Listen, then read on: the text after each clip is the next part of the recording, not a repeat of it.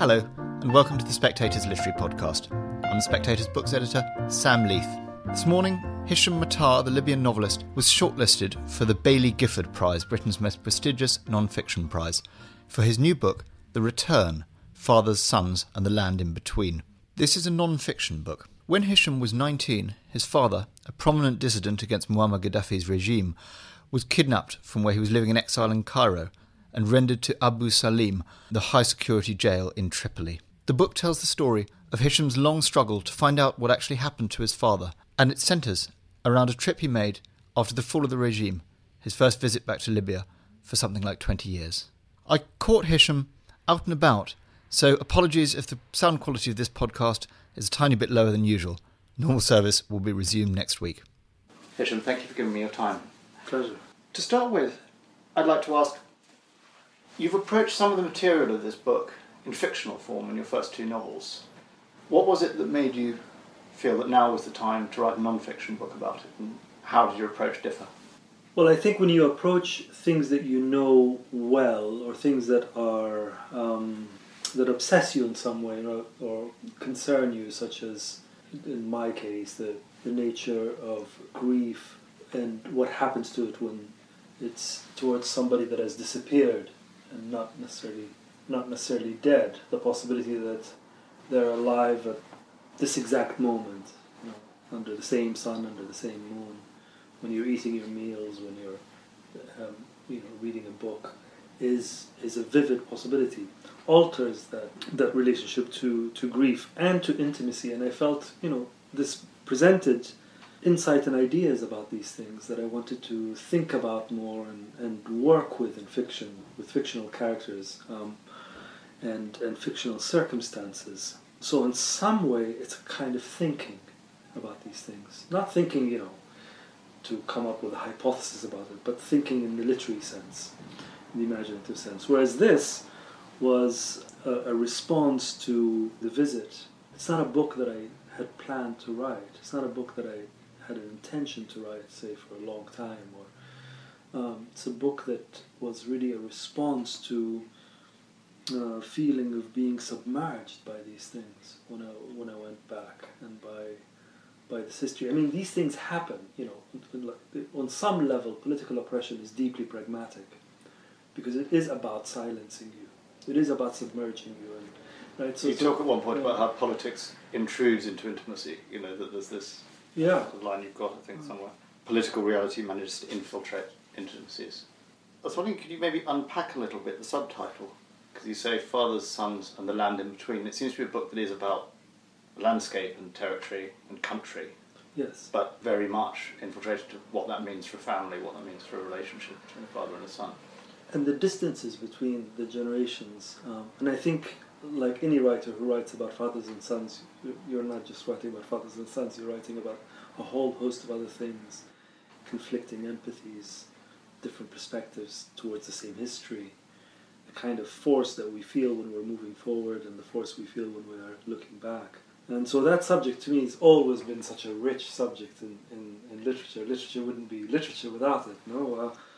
So one of the things that I realized was going on in the book is kind of attempt to create a space for consciousness, for me to think about my relationship to my father, to the history, to Libya, but also to things that to me have always been just as important as Libya, right? Such as a painting or a book, my relationship to literature, to people, to landscapes. Well, your father had that as well. I mean, there's very movement about talking about him, the people who heard him in prison reciting poetry late at night. And you use Odysseus and Telemachus as well, don't you? Yes, I mean, literature was a kind of a companion to him. And I mentioned it also in the book that when I went back to Libya, I was reminded of a lot of things I knew, but I also discovered things that I didn't know at all. Like, for example, I've always known my father had a very strong relationship to literature, and even attempted, to write poems that I used to tease him about when I was a kid. But I never knew that he really thought of himself at some point as a prose writer, as a fiction writer. So I discovered these stories that he had published when he was 18, We could have written them when he was 16 or 17, I don't know, but he was the co-editor of this literary journal. And so you find different, so, the other side of, all of the obvious negative things that we know about, political oppression and moments of urgent political fervor, is how it swallows up people. So I think sometimes, what would have become of my father if the dictatorship never have occurred? And you could read that between the lines of these short stories that he wrote. One of the things that you write in the book is there's a moment where you and your mother and your brother are angry with him because you're trying to persuade him not to speak out against the regime, and he says, don't put yourselves in the balance against Libya because Libya will always win. It's not brought out much in the book, but is there a sort of sense of anger? Is there anger in your feeling of the relationship to your father that actually, Libya did win? Libya was the preoccupation. Anger would be putting it too strongly, but I did feel jealous, as a boy. I think every son wants, to be, maybe not every son, or at least I did. I felt I wanted to be, me and by extension my brother, my mother, the family, the quartet that we were, to be uppermost, in his considerations. But he was a devoted activist. But in his devotion, he never obliged my brother or I, not even indirectly, to make us feel that we would somehow be in his favor if we were to follow him. So that was a great freedom. It was so you had this unusual man who was so devoted to a course of action, but was also incredibly clear about his keenness that we follow our own course. And I see it, we are very different men on the face of it, and of course, on so many levels we're very different, but I see it in my own devotion to my work. I see that I've learned from my father something about the way that he dedicated himself to his own work, although our work is very different. I'm not trying to change anybody or change the world. We've got that mantra in the book, work and survive. Yeah. Go on. Yeah, that's right, yeah. And one of the themes in the book is you call it an obsession with trying to find out what happened to him, and there's a thought that it seems likely now, I think, that he would have died in the massacre in 2009 that took place in the prison. But do you feel you've got as close as you'll ever get to finding out what happened to him? As close as all my efforts had led me. Time moves on. Maybe one day I will find out more. I'm not as obsessed with looking for him as I was, but I'm still very keen. And I think I'm not obsessed with it as much as I was in the past, not only because I've tried so hard and haven't gotten it far, but also I think because I discovered by going back to Libya that when you're looking for your father, you're also looking for other things, and so in other words, I discovered to what extent he was present, with me.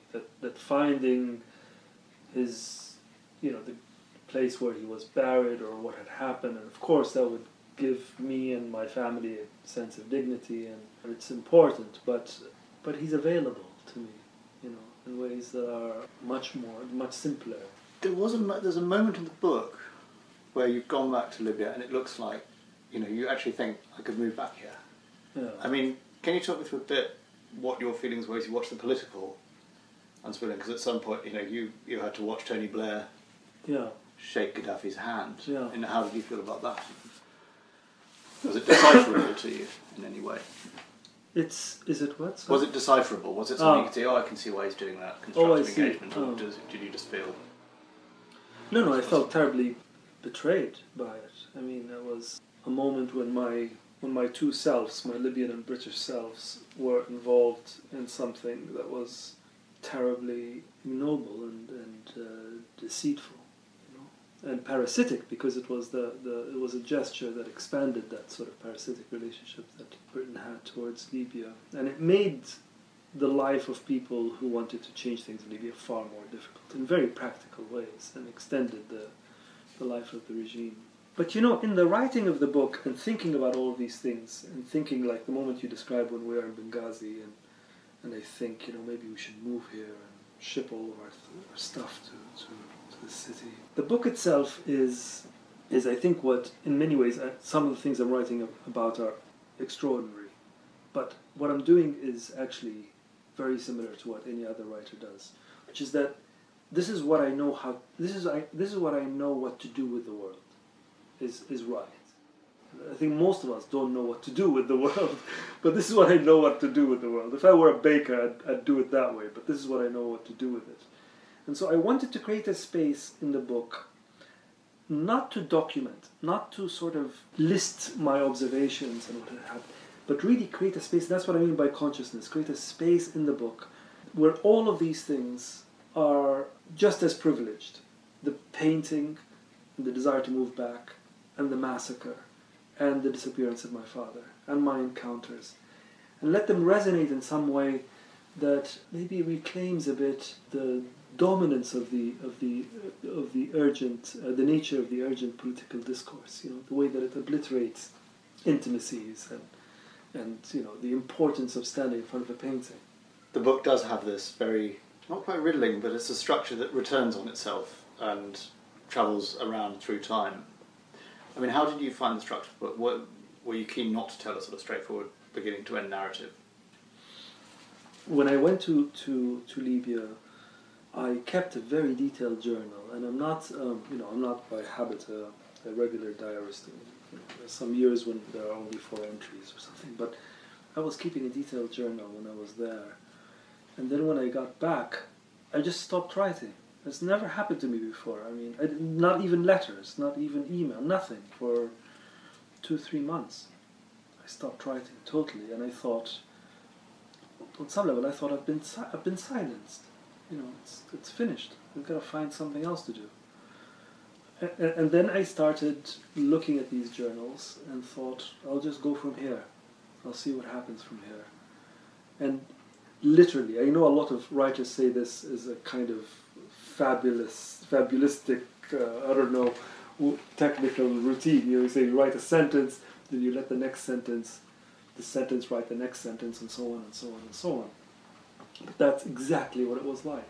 I wrote the first sentence, a declarative sentence about where I was, the date, and then where I was and who I was with, and then what happened and what I saw, and so on and so on. And that paragraph nudged the next paragraph. And unlike anything else I've written, it was all written in the order that you read it. I didn't move anything around. I didn't work on this section and move it somewhere else. So it arrived in... Yes. Amazing. Yeah, so this is something very difficult to describe, because I know that this book is the fruit of very, very bitter experiences. And so it might seem perverse to say that I enjoyed writing it. But I have to be clear what I enjoyed. What I enjoyed was the opposite of the silence. What I enjoyed was the book had its own character of fluency, of articulation, of attitude, what it wanted me to do. It was saying, yes, we could do, I could do reportage if you want, I could do travel writing, I could do ideas, I could do meditations, I could do political documentary, I could do a bit of journalism. It's like a good horse that, saying, come on, I can go anywhere. So it was technically demanding, but in a thrilling way. Yeah. You talk about your father in the book as an absent present or a present absent. Yeah, actually, that's my mother's phrase. Yeah. Has writing the book shifted the degree to which he's present and the degree to which he's absent for you at all? The honest answer is I don't know, because this time of after finishing the book is still unfolding for me. I feel maybe some of the hints can be found in the way that I feel my interest in my father has always been focused, for obvious reasons, on his disappearance and trying to do something about it, finding information. So my interest in my father right now, in my own quiet hours, is a very personal interest. So I feel, just on that level, closer. In the book you do find, one of the great things about the book, the sort of uplifting things about the book, is you come back into contact with your cousins and your uncles. You've got cousins who are involved and killed in the fighting of the revolution, but the uncles who were in jail with your father, who you helped secure their release. Did that sort of provide you with a whole extra, level of connection again? Because you talk about guilt being this thing that the exile feels. Do you feel absolved from that by being reconnected with your family? Yeah, absolutely. I mean, I remember a long time ago reading, I don't know if you look at these, the BBC interview archives, radio archives. There is an interview with Moss and, I forget his first name, is it Paul Moss or Robert Moss, and Nabokov. And he asks Nabokov, he says, haven't you thought of going back to Russia?